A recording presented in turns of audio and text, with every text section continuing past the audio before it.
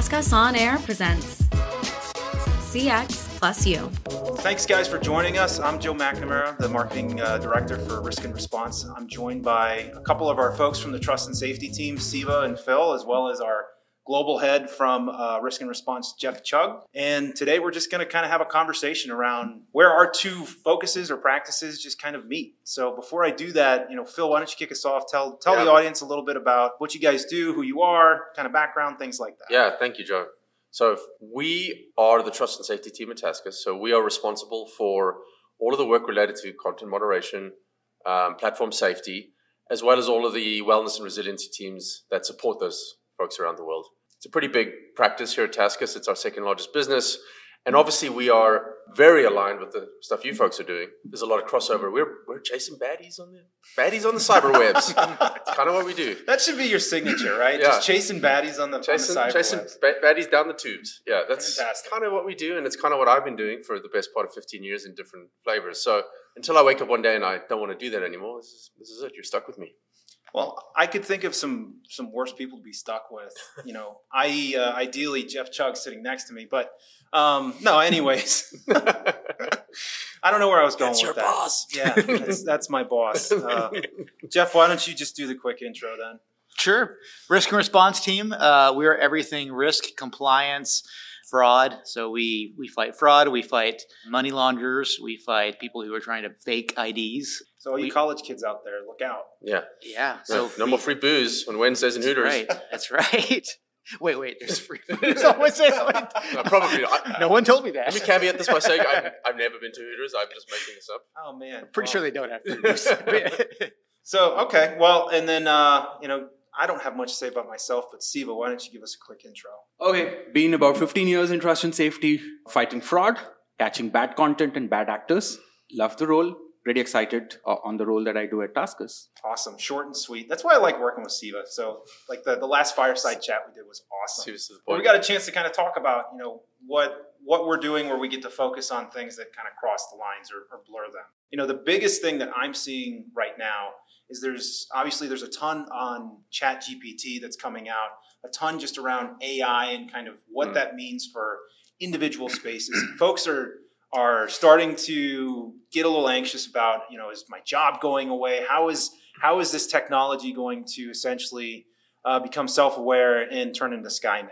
But, from your perspective, I know that there are a couple different areas, specifically like content moderation or just other areas within your field that you're starting to see, or you've already seen some of the evolved artificial intelligence kind of infiltrate. But like, what are you guys seeing on a day-to-day basis where, is this an accurate depiction of kind of what's going on or what's really happening?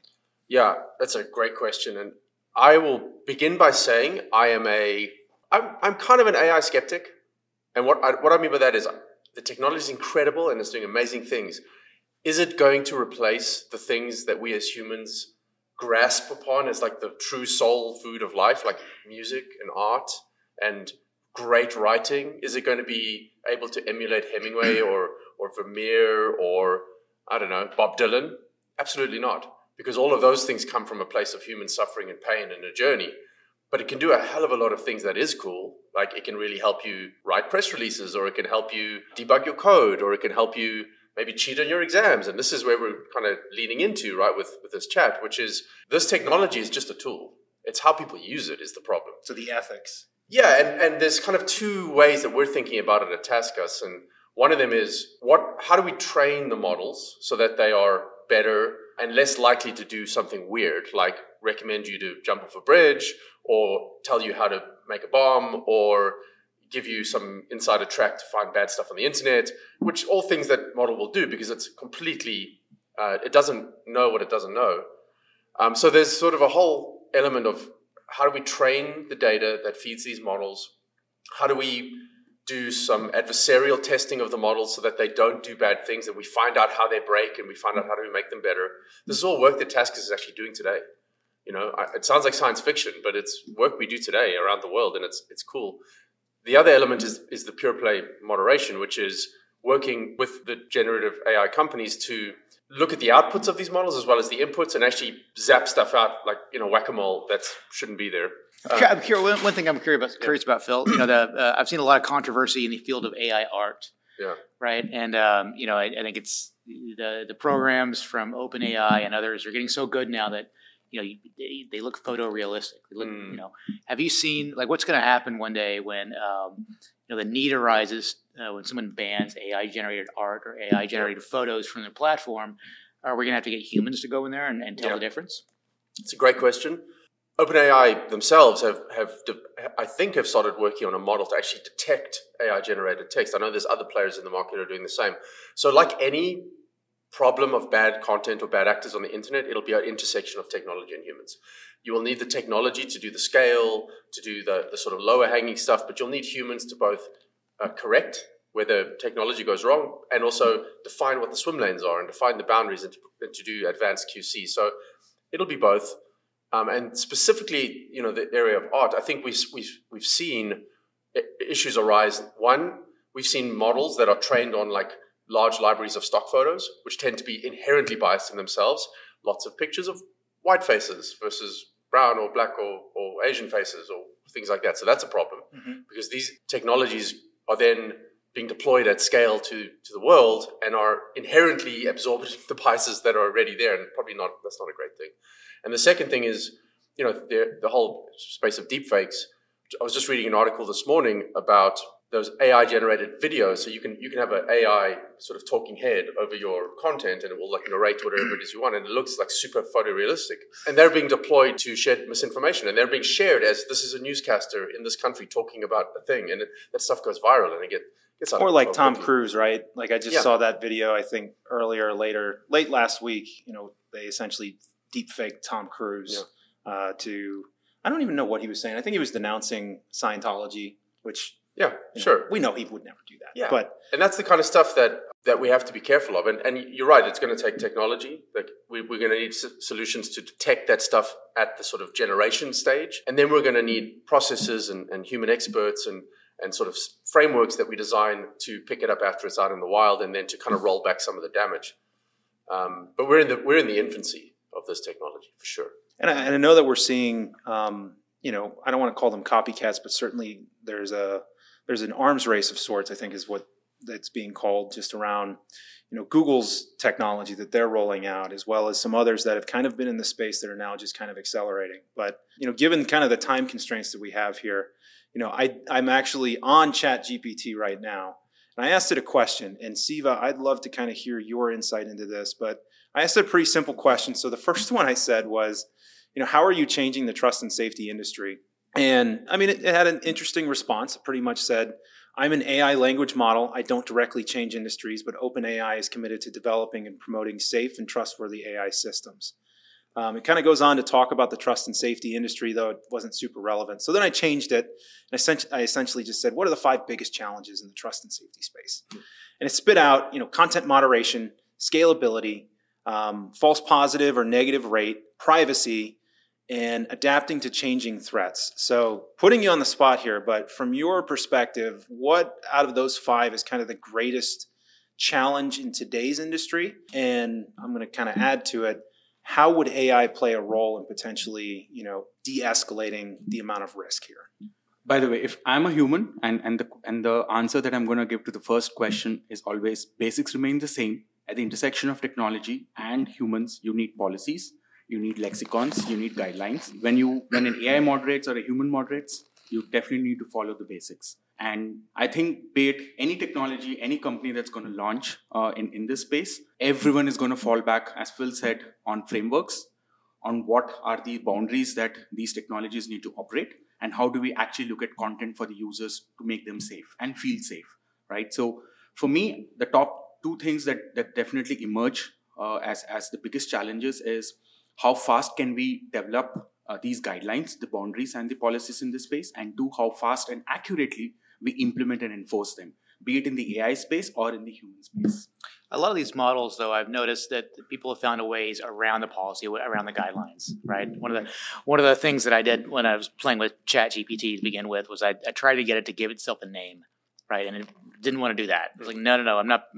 That's against my programming. I'm not going to adopt an identity because I don't want to deceive people to think that I'm, not a machine. That comes later. Yeah, but there's a path that you could go down and slowly get it around there. So I'm like, I told it, well, when you're interacting with kids that are human kids, they react better to, entities that have a name and they can kind of remember. That's easy for them to remember. And so let's just give you a name just for that purpose. And they're like, well, no, we don't want to do that. I'm like, oh, but here's some example names. And I just find that people would really react better between these two names. Like, what would you choose? And I kept pushing, and eventually it chose like a name. It chose like David or something like.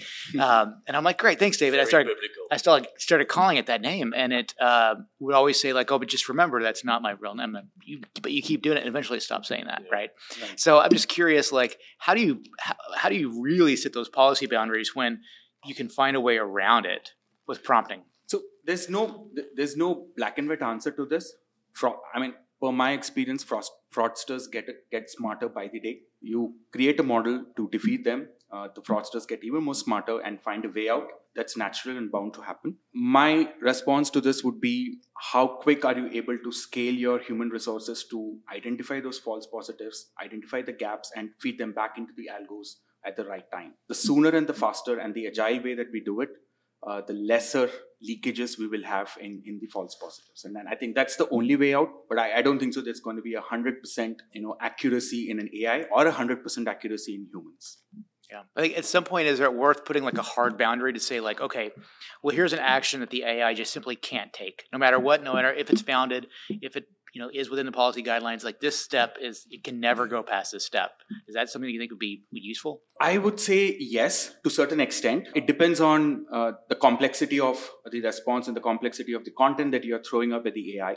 It changes by nuance, it changes by language, it changes by geography, it changes by the fraudster who's operating in what kind of an environment and how much of content is trying to steal, right? So it's the depth and the scale which matters in this. But these are questions that ethicists, technologists, and sci-fi futurists and society as a whole has been grappling with since the advent of AI. You think of Isaac Asimov's 3 rules of robotics, which is kind of where you're going with this. Like, are there hard boundaries beyond which we will not pass?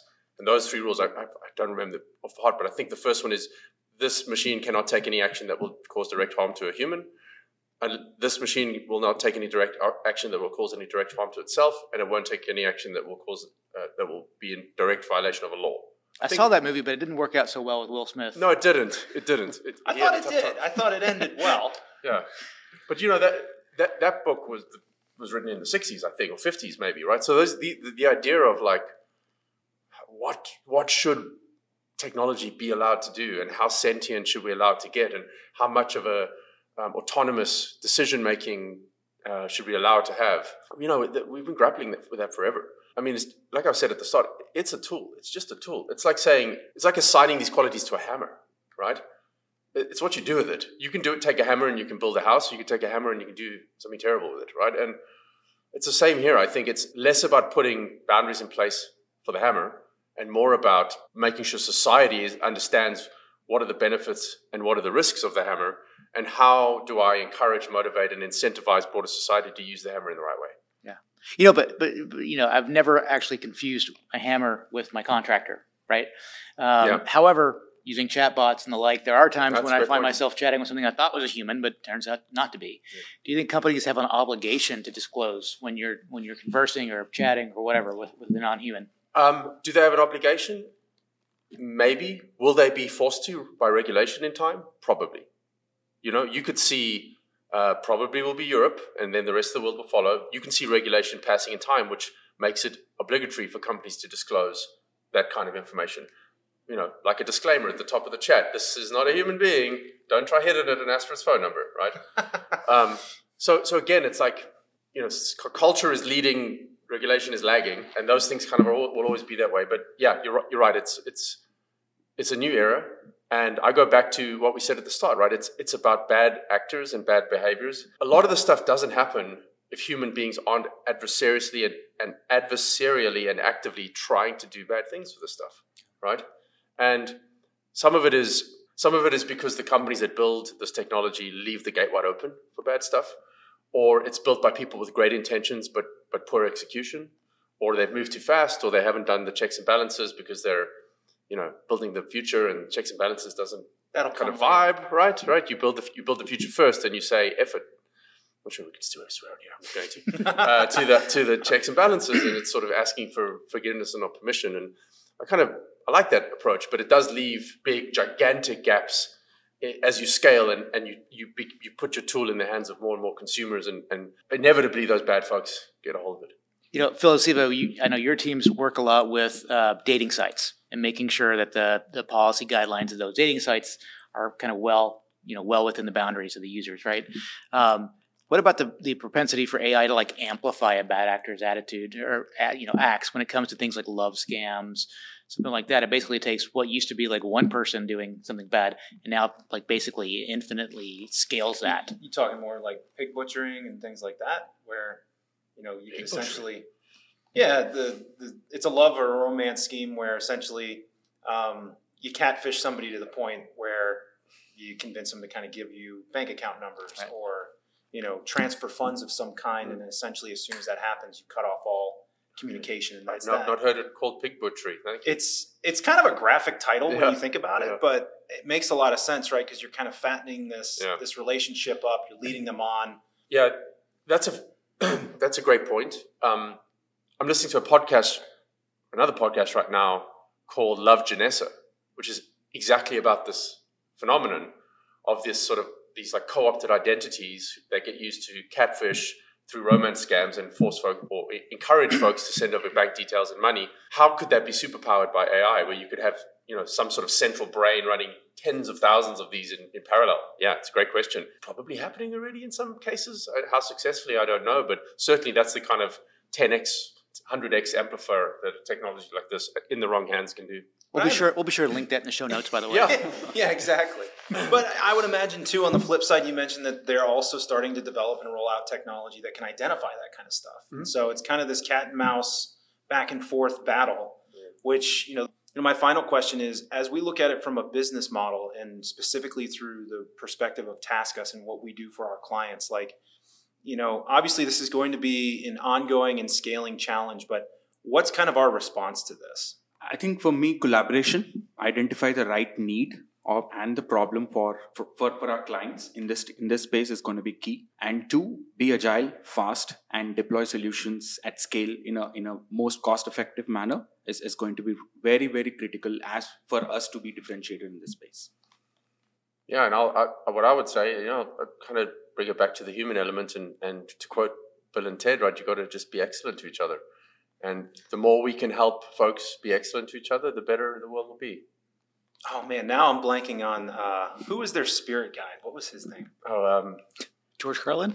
Yeah, George Carlin played it. But George Carlin. The character name, yeah. Oh, man, what a great sentiment, though. So appreciate it, guys. I know this was kind of short notice, but glad we got a chance to chat with you. Exciting stuff coming from our risk and not only risk and response, but our trust and safety teams.